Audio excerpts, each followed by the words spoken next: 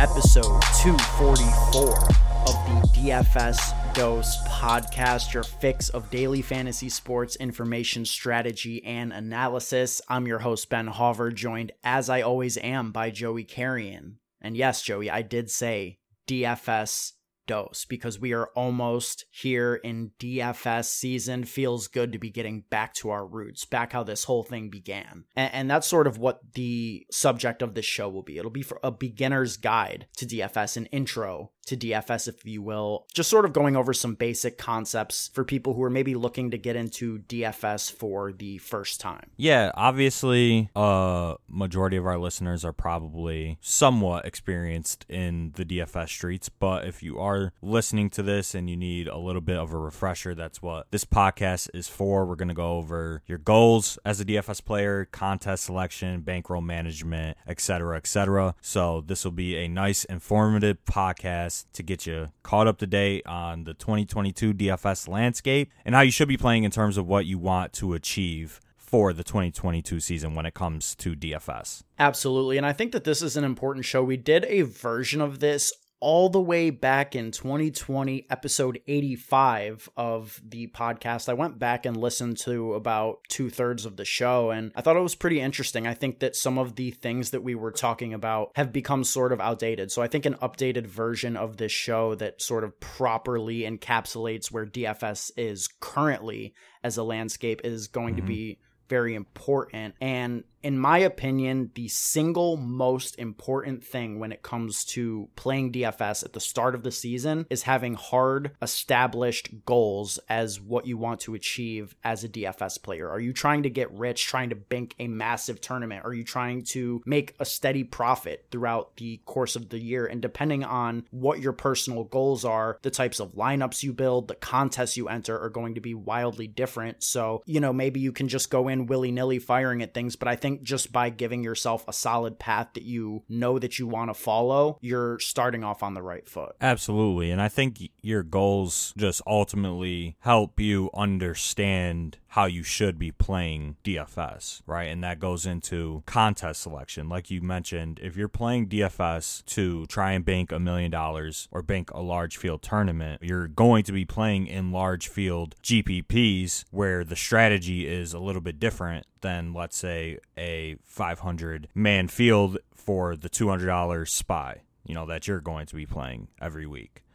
So I think understanding your goals and what you want to do definitely influences how you should be playing DFS. And I think we said it on that episode as well. A majority of people should be playing for fun. A majority of people should be playing to try and get that large score, that life-changing money for sure. It's a tough grind when you're just trying to find the smallest edges possible in terms of roster construction and optimal lineup construction and grinding head-to-heads and cash games and just trying to grind out an 8% ROI.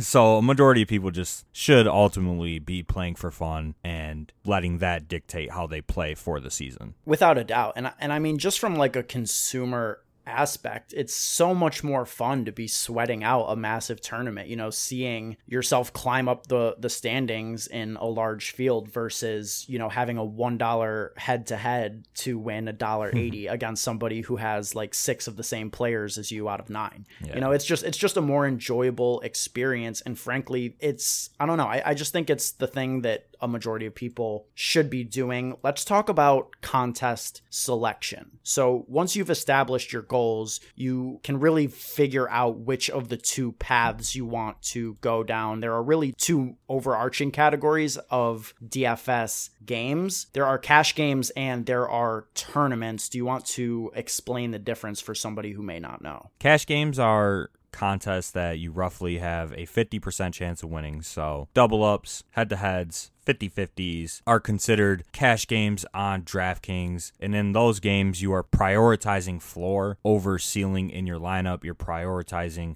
opportunity. You're not worrying about ownership or leverage. You are just focusing on playing the most optimal plays possible for that week. Tournaments, just the complete opposite. Only the top 20 or 15% of players in the pool for a specific tournament get paid out. Most of the money that is guaranteed in the prize pool is paid out to first. Sometimes you could see 50% of the total prize pool is paid out to first, and you're really just looking to finish top 5 in any tournament that you play. So your strategy definitely should be different for tournaments where you're prioritizing ceiling, you're prioritizing getting unique, you're prioritizing getting leverage on your opponents. So I would say those are the main differences between cash and tournaments on DFS sites. Right. And the thing about like a cash game, they can still be large field. Like, for example, there's a double up on DraftKings, $2 to enter. There's 17,000 people playing, but first through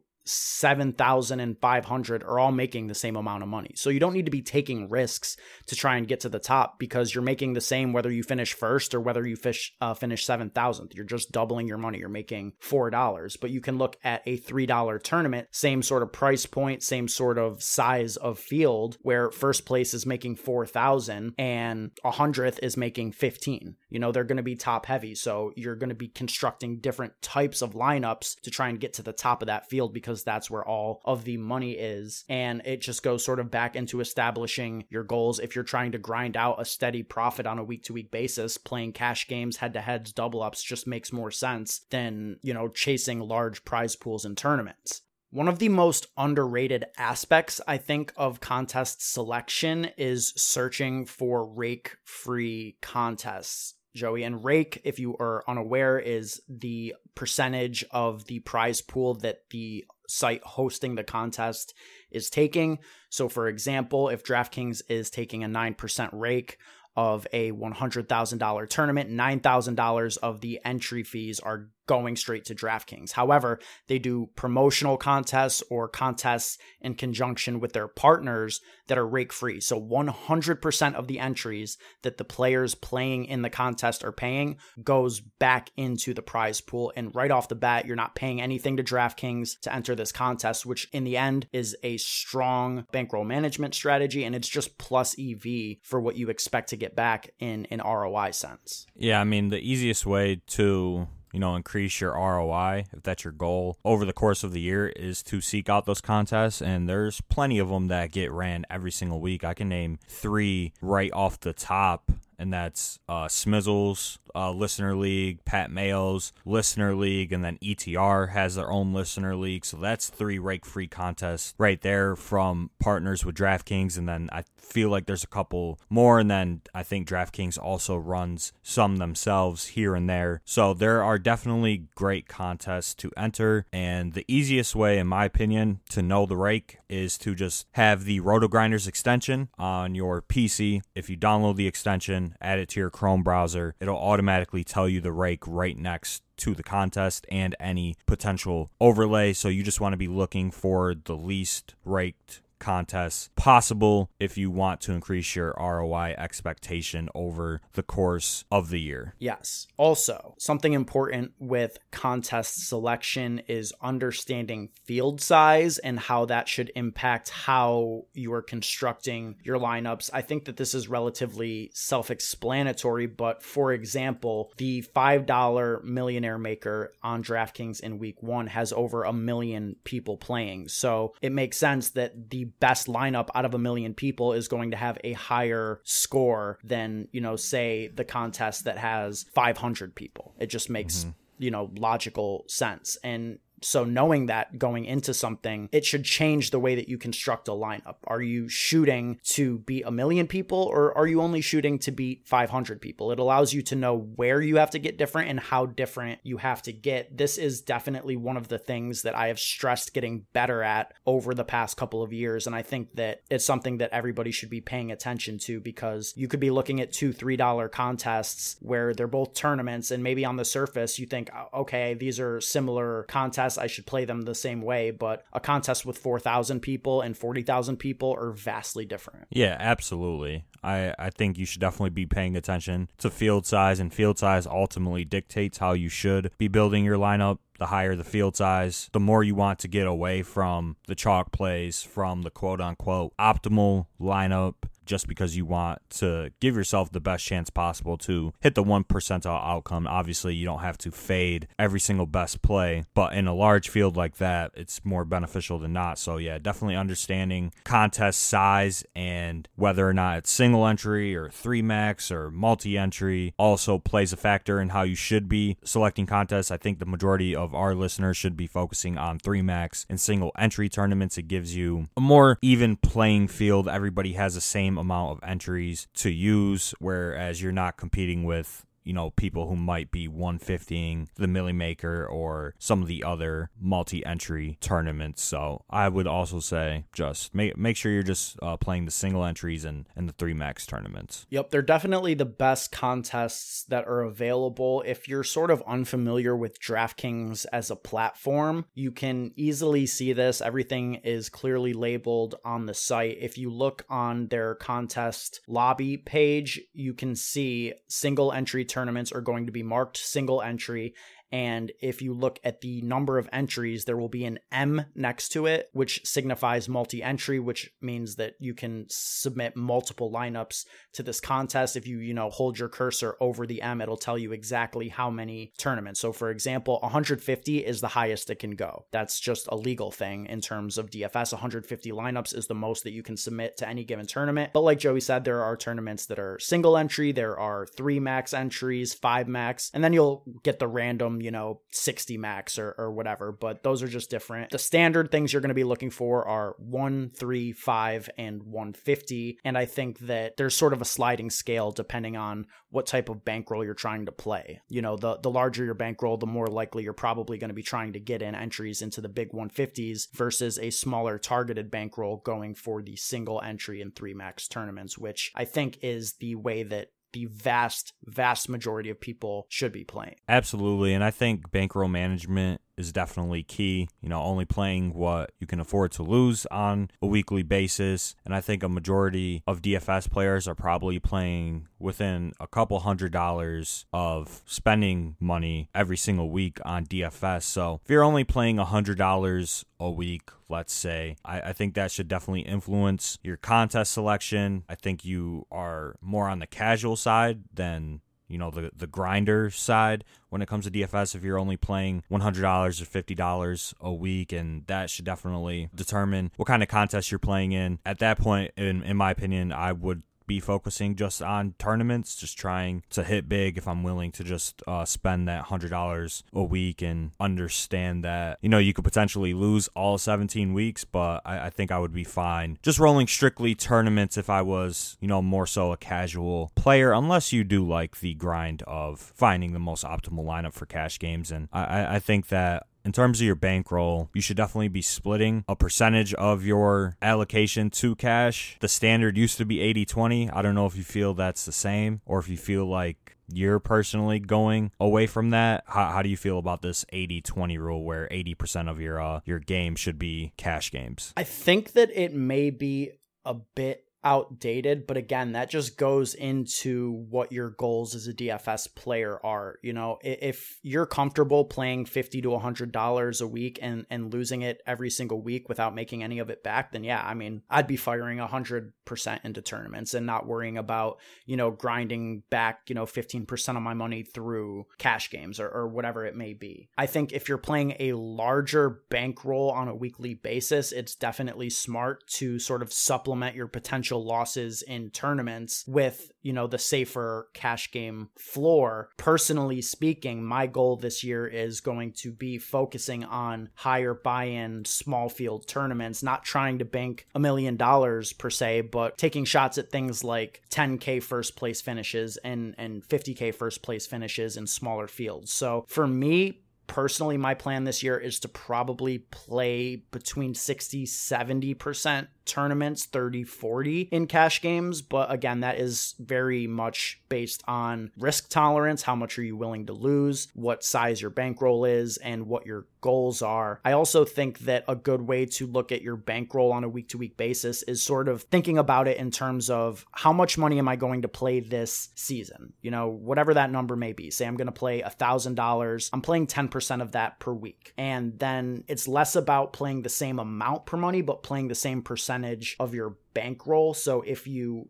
hit bigger, you can scale up, but still be taking the same amount of risk tolerance in 10% of your roll on a week-to-week basis. Or if you lose, you're scaling down a little bit, but you're still playing 10% and just keeping yourself sort of in a good spot in that way. I mean, how do you feel about it? What sort of splits do you see yourself playing this year? I think I'll probably be somewhere around 50-50. Yeah, for sure. Just because I still like playing cash. I play a lot of head-to-heads weekly just because I feel like that's where my biggest edge is in head-to-heads and in double-ups. I've had, continued success over the last 2 or so years in cash games, so definitely more beneficial for me as a player to continue to play cash games, but definitely going to be taking more shots in tournaments for sure. Yeah, I think bankroll management is the most underrated aspect of being a good DFS player because it's easy, especially in football where there's a lot of variance involved, to not win for weeks on end. And both of us have experienced this over the last few years, and so have other DFS players and, players better than us, professionals, people who do this for a living. You could go on a season-long drought of not winning, and if you blow your whole bankroll early, like, you're just done. You're just busto. So I think it's important to understand bankroll management and only play what you're comfortable losing each and every single week. Make sure it doesn't affect your life, and just ultimately just have fun with it. Yeah, no, for sure. It's funny having this conversation as our new mature selves 2 years later. On the last podcast, we're just like, fuck it, we're going hard, go broke, but don't follow our advice. How times have changed. I also want to say that this is kind of like a very nuanced conversation, because if you understand like the ins and outs of a full DFS season grind, there can be exceptions. And this is also the kind of thing I would advise people. Like, if you guys want to join our Discord and like talk more in depth about this, we've been doing this for years now, and we'd be happy to give you guys like more specific pointers. These are all sort of like general umbrella rules. Like, for example, I just got done saying I think that playing 10% is really smart and a good way to go on a week-to-week basis. But also, it's important to know that there are like pockets to an NFL season where at the beginning, the amount of information that we have is largely based on speculation. So you can capitalize on that uncertainty earlier in the year. If you're going to be a heavier tournament player, the best weeks to play tournaments are early in the year when everybody has the same lack of information. And I think that, conversely, cash games get easier as the year goes on because we have, such a better understanding of team usage and philosophies and, the pace of play and how teams are going to interact with each other, et cetera, et cetera. So it makes it easier to build optimal lineups with more information. That just makes logical sense. So I could definitely see myself playing a larger portion of my bankroll, since my personal focus is tournaments, early in the year, and then maybe scaling back a little bit in the mid part of the year, just depending on how things go at the beginning. But again, that's very nuanced and specific to my goals, Yeah, absolutely. And, that's a good point. I think cash games do get easier as the year goes on and tournaments get harder. I could see that, in my own play, like 2 out of the last 3 years, like I'll lose like weeks 1 and 2 in cash. I won last year week 1, but I was losing week 1 in cash years prior, and then I start going on win streaks during the middle portion of the season when, like you said, more information is readily available and we have a better understanding of how the NFL season is going to play out. Yeah, I definitely agree that, if there's a time to be taking shots in tournaments, it's definitely early in the season. I think that I'm going to be playing more tournaments early this year and, then scaling towards a 50-50 split as the season goes on, just for all of the reasons that you mentioned. All right, let's focus on specific lineups and some strategies that may be different or unique to DFS. Correlation and stacking. The old idiom that your lineup should tell a story. It's become sort of a meme amongst DFS Twitter, but it does make sense. And let's just talk about why correlation and stacking is important. Correlation and stacking is important because it reduces the amount of things that you need to get right for your lineup to hit its 1 percentile outcome. So if you're playing Kirk Cousins in DraftKings and you're expecting him to have a tournament winning performance, as a pure pocket passer, Kirk Cousins is most likely bringing 2 pass catchers along with him. So Justin Jefferson and Adam Thielen. If Kirk Cousins is throwing 300 passing yards, getting the bonus and 4 touchdowns, and you need him to win the Millie Maker, there's a good chance Justin Jefferson and or Adam Thielen or whomever else is going to be needed with Kirk Cousins. Yes. So it just makes all of the sense in the world to correlate your lineups, to stack your lineups for sure. Obviously, there's good correlation and bad correlation. The same example, Justin Jefferson would be good correlation with Kirk Cousins because they're both getting there the same way, whereas Dalvin Cook in that week might be considered bad correlation, because the way Dalvin Cook is most likely hitting his ceiling is through multiple rushing touchdowns and going over 100 rushing yards, which in theory should limit Kirk Cousins' ceiling and the other pass catcher ceiling if he's taking away touchdowns. Obviously, there are those random, one-off games where the entire offense goes nuclear. They drop 45, 55 points, but more likely than not, if Dalvin Cook is getting there, there's a good chance that Kirk and Justin Jefferson are getting there. So yes, that well said. And there's also correlation from games, game stacks, where you're not just stacking Kirk Cousins and Justin Jefferson. So Kirk and Justin Jefferson have a monster nuclear game in week 1. They're putting up a ton of points. If this game is going well, it makes logical sense that somebody on the Packers is probably scoring, at least some points. They've got to be matching something for Kirk Cousins, the foot to still be on the gas, for this team to still be going. So you correlate with somebody on the other side of the ball, i.e. Aaron Jones, A.J. Dillon, whoever that may be. But you want your lineup just to make sense. Another thing to think about correlation, and again, this is going to be like a super nuanced take, but you have to think about the way in which players are hitting their ceiling. So that was a great example. Kirk Cousins, if he's hitting his ceiling, he's probably throwing 3-4 touchdowns, and you want to capitalize on that through multiple pass catchers. If Lamar Jackson is hitting his ceiling, a large part of that is probably coming from rushing. So it may not make the same amount of logical sense to double stack Lamar Jackson with Mark Andrews and Rashad Bateman. They probably aren't both getting there if some part of the ceiling in this stack is coming from Lamar Jackson, rushing yards, rushing touchdowns, etc. So in that situation, I think it makes more sense to single stack Lamar Jackson, pick one of Mark Andrews or Rashad Bateman to pair with your rushing quarterback. And that's definitely something that we have to pay attention to more now in the NFL with the increased number of rushing quarterbacks, and just thinking about the way that they hit their ceilings compared to the traditional pocket passers. Yeah, absolutely. I think a good rule of thumb, if people want to mark this down, is if they're a traditional pocket passer, you should probably double stack. If they can hit their ceiling through rushing, you should probably only be single stacking. I think you summed it up really well with the Lamar Jackson example. It makes a ton of sense in the world. Obviously, there are those games where Lamar Jackson might not hit his ceiling because of rushing, but hit his ceiling because he throws for 505 like he did that year against the Dolphins in week 1. Right.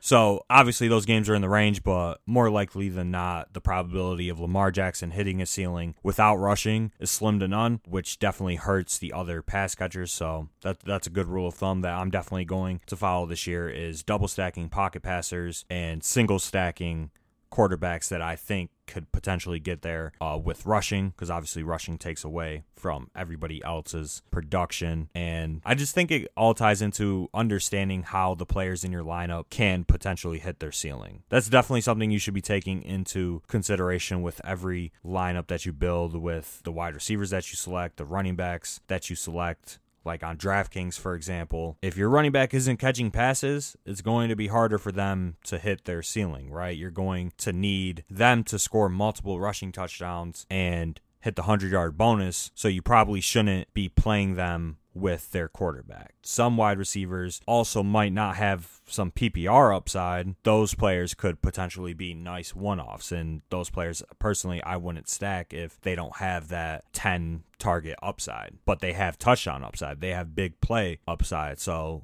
I think a prime example would be DK Metcalf. I don't know if the target volume is going to be there. Obviously, it's not worth stacking DK Metcalf, but he'd probably be a nice one-off at low ownership just because the big play upside is there. So I think just understanding how your players hit their ceiling and correlating your roster based on that, and making your stacks based off your players and how they could potentially win you a bunch of money. Absolutely. And let's talk about ownership. You just mentioned that there. And ownership is a really interesting thing that I think is unique more so to DFS than it is even to best ball. You know, we have a lot of listeners, I'm sure, who have been grinding best ball along with us. So they're thinking, you know, correlation and stacking. No shit. Obviously, we're doing this in best ball too. But ownership is less so a theory that comes into play in best ball because, you know, at least the first 15, 16, 17 rounds even are all players that are going to be on all rosters. Like most of these guys are getting drafted in every single draft. That is just not the case with DraftKings, especially now with so much good quality information out there in terms of DFS and the access to it being easier than it's ever been. People just know who the best plays are. So it consolidates ownership. You know, there's going to be a clear-cut play. So for example, you have a situation like in week 1, Jonathan Taylor, elite stone cold running back in a great matchup against the Texans. He's going to look good on projections. Everybody's going to know that, and it's going to drive his ownership up even more so than in years past. Then you may look at another running back who's comparable, but isn't getting touted, doesn't have the same level of projections, but a different ceiling. His ownership is going to be a lot less. He may be in 10 or 5% of lineups compared to Jonathan Taylor, who may be pushing 25, 30. So 30% of lineups are living and dying with Jonathan Taylor. Say 10 to 5% are living or dying with Dalvin Cook. Jonathan Taylor may be a better pure play. If you're playing a cash game, you're just looking for the best floor ceiling combination, Jonathan Taylor's the play. But if you're looking to gain leverage on the field, you're going to want to go with Dalvin Cook because only 10 to 5% of people are moving up with Dalvin Cook having a better game. So I don't know. I think ownership is extremely important, especially in tournaments. Yeah, ownership projections are the single most important thing to winning a tournament, or at least being a winning tournament player, in my opinion. And like you mentioned, everybody has access to good projections nowadays, you know, whether that be whatever site you use. They're probably pretty solid. There's a lot of good information out there, and I think you definitely need to be using ownership. I think we're at the point where it's like we don't even need the ownership projections. Like, we'll have them, but like I could tell you who would be owned immediately as soon as the salaries are released. I could personally say, all right, this guy's chalk, this guy's chalk, this guy's chalk. And I think that just comes with experience. But I think a majority of people should probably be looking at ownership projections. And I think the JT example is definitely a good example for week 1. He should be one of the higher owned running backs. And it just goes into how you should be playing tournaments if you want to potentially win. You want to find good leverage plays that project very similarly, but you're getting a discount in terms of ownership. And then it all comes back to, you know, what do you win when you win? Right? If you play, you know, your example was Dalvin Cook, who's $7,900, you're getting a $1,200 discount from Dalvin Cook to JT in week 1. You're probably getting a 25% ownership discount, if I had to guess. In tournaments, for whatever reason, if JT busts or if he doesn't have a ceiling game in week 1, whereas Dalvin Cook does, you're 5% owned Dalvin Cook is extremely more valuable than a 30% Jonathan Taylor. Even if Dalvin Cook matches, he doesn't even have to severely outproduce JT.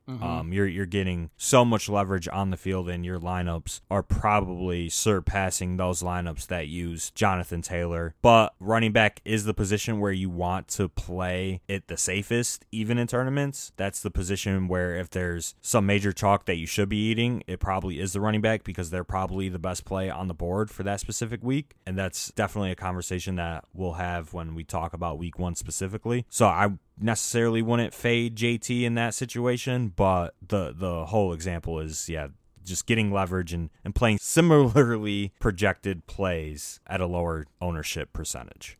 Yes. And leverage is just so important. And there are 2 distinct types of leverage, in my opinion. There's direct leverage and there's indirect leverage. A good example, I think, is let's look at Trey Lance, who I think we're both expecting to be one of, if not the highest owned quarterback in week 1. Trey Lance is going to be massively owned. He's underpriced, has rushing upside, yada, yada, yada. Everybody's going to gravitate towards Trey Lance. If you wanted to get indirect leverage on Trey Lance, you could just play a different quarterback, you know, a quarterback who is not going to be as popular, low owned. You're already different from the field in the sense that you're not playing Trey Lance. So you've got leverage on all the Trey Lance lineups if you're low owned quarterback has a better game, or a better game points per dollar, however you want to look at it. Now, even better than that, I think, is direct leverage. For example, you could play the 49ers running back. Elijah Mitchell as direct leverage hits his ceiling in a way that directly hinders Trey Lance from hitting his ceiling. So Mitchell is getting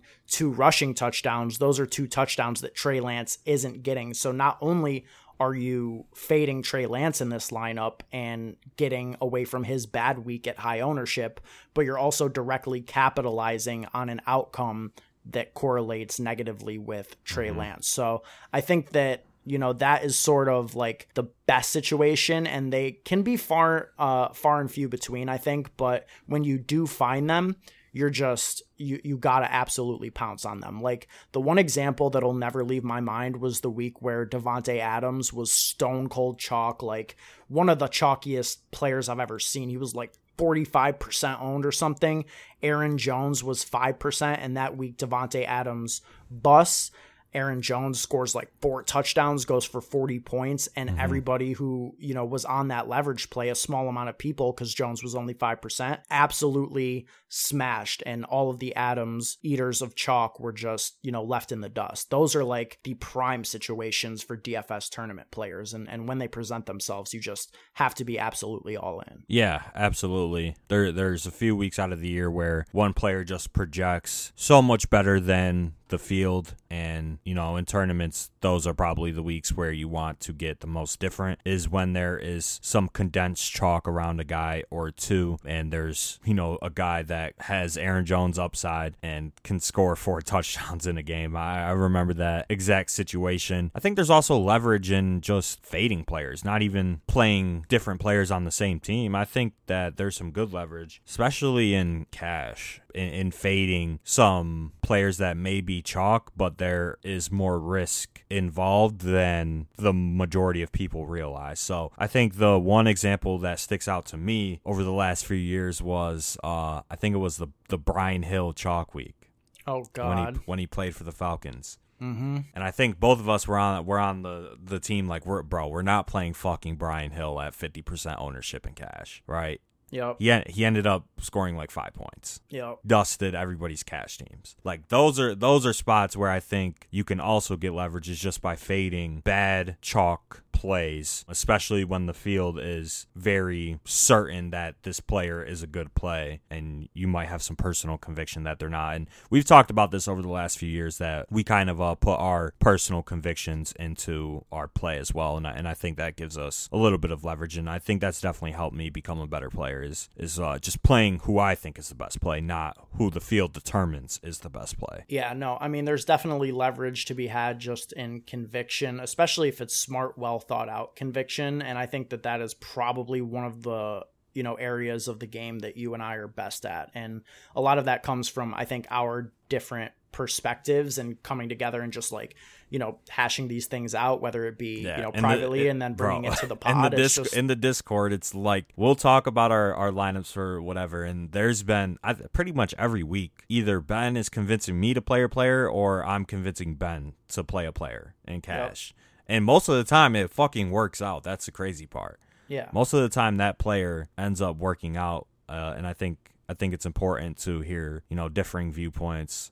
So that's definitely beneficial. And, you should just be in the Discord if you're not. That's the whole point of that. Yeah, no, I mean, Discord is a huge thing. I think we have one of the sharpest ones out there. Joey, is there anything else that we need to touch on? There's obviously so much more to DFS. It's such a layered, complicated, and nuanced game, but I don't think we can sit here for 3 hours and talk about it. We'll be doing tons of shows throughout the course of the season, and I think that we will talk about these theories as they relate to specific slates multiple times per week, every single week, and this about closes it out, I believe, unless there's anything else that you want to add. No, I mean, I think we covered pretty much the basics of DFS and how you should be playing and selecting contests and building lineups. And obviously we're going to touch on this more on our YouTube channel with the videos that Ben and I are both going to be putting out each and every single week. We're going to be doing live streams. Those are always popping. Those are our most viewed live streams, are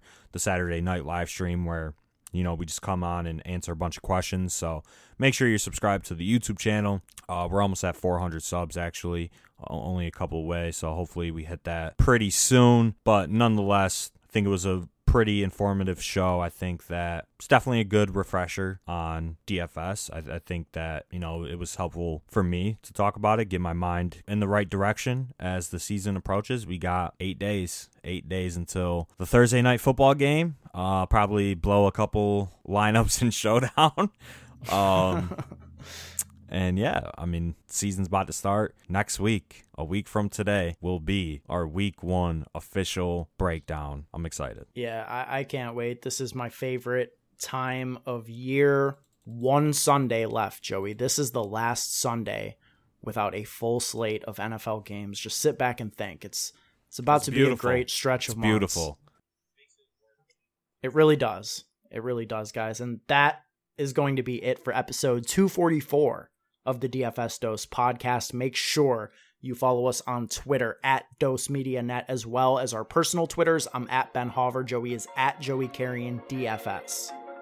If you guys want to connect with us, stay up to date with what's going on with the network, join the inner circle. The link to join our free Discord channel is in the show notes to this podcast.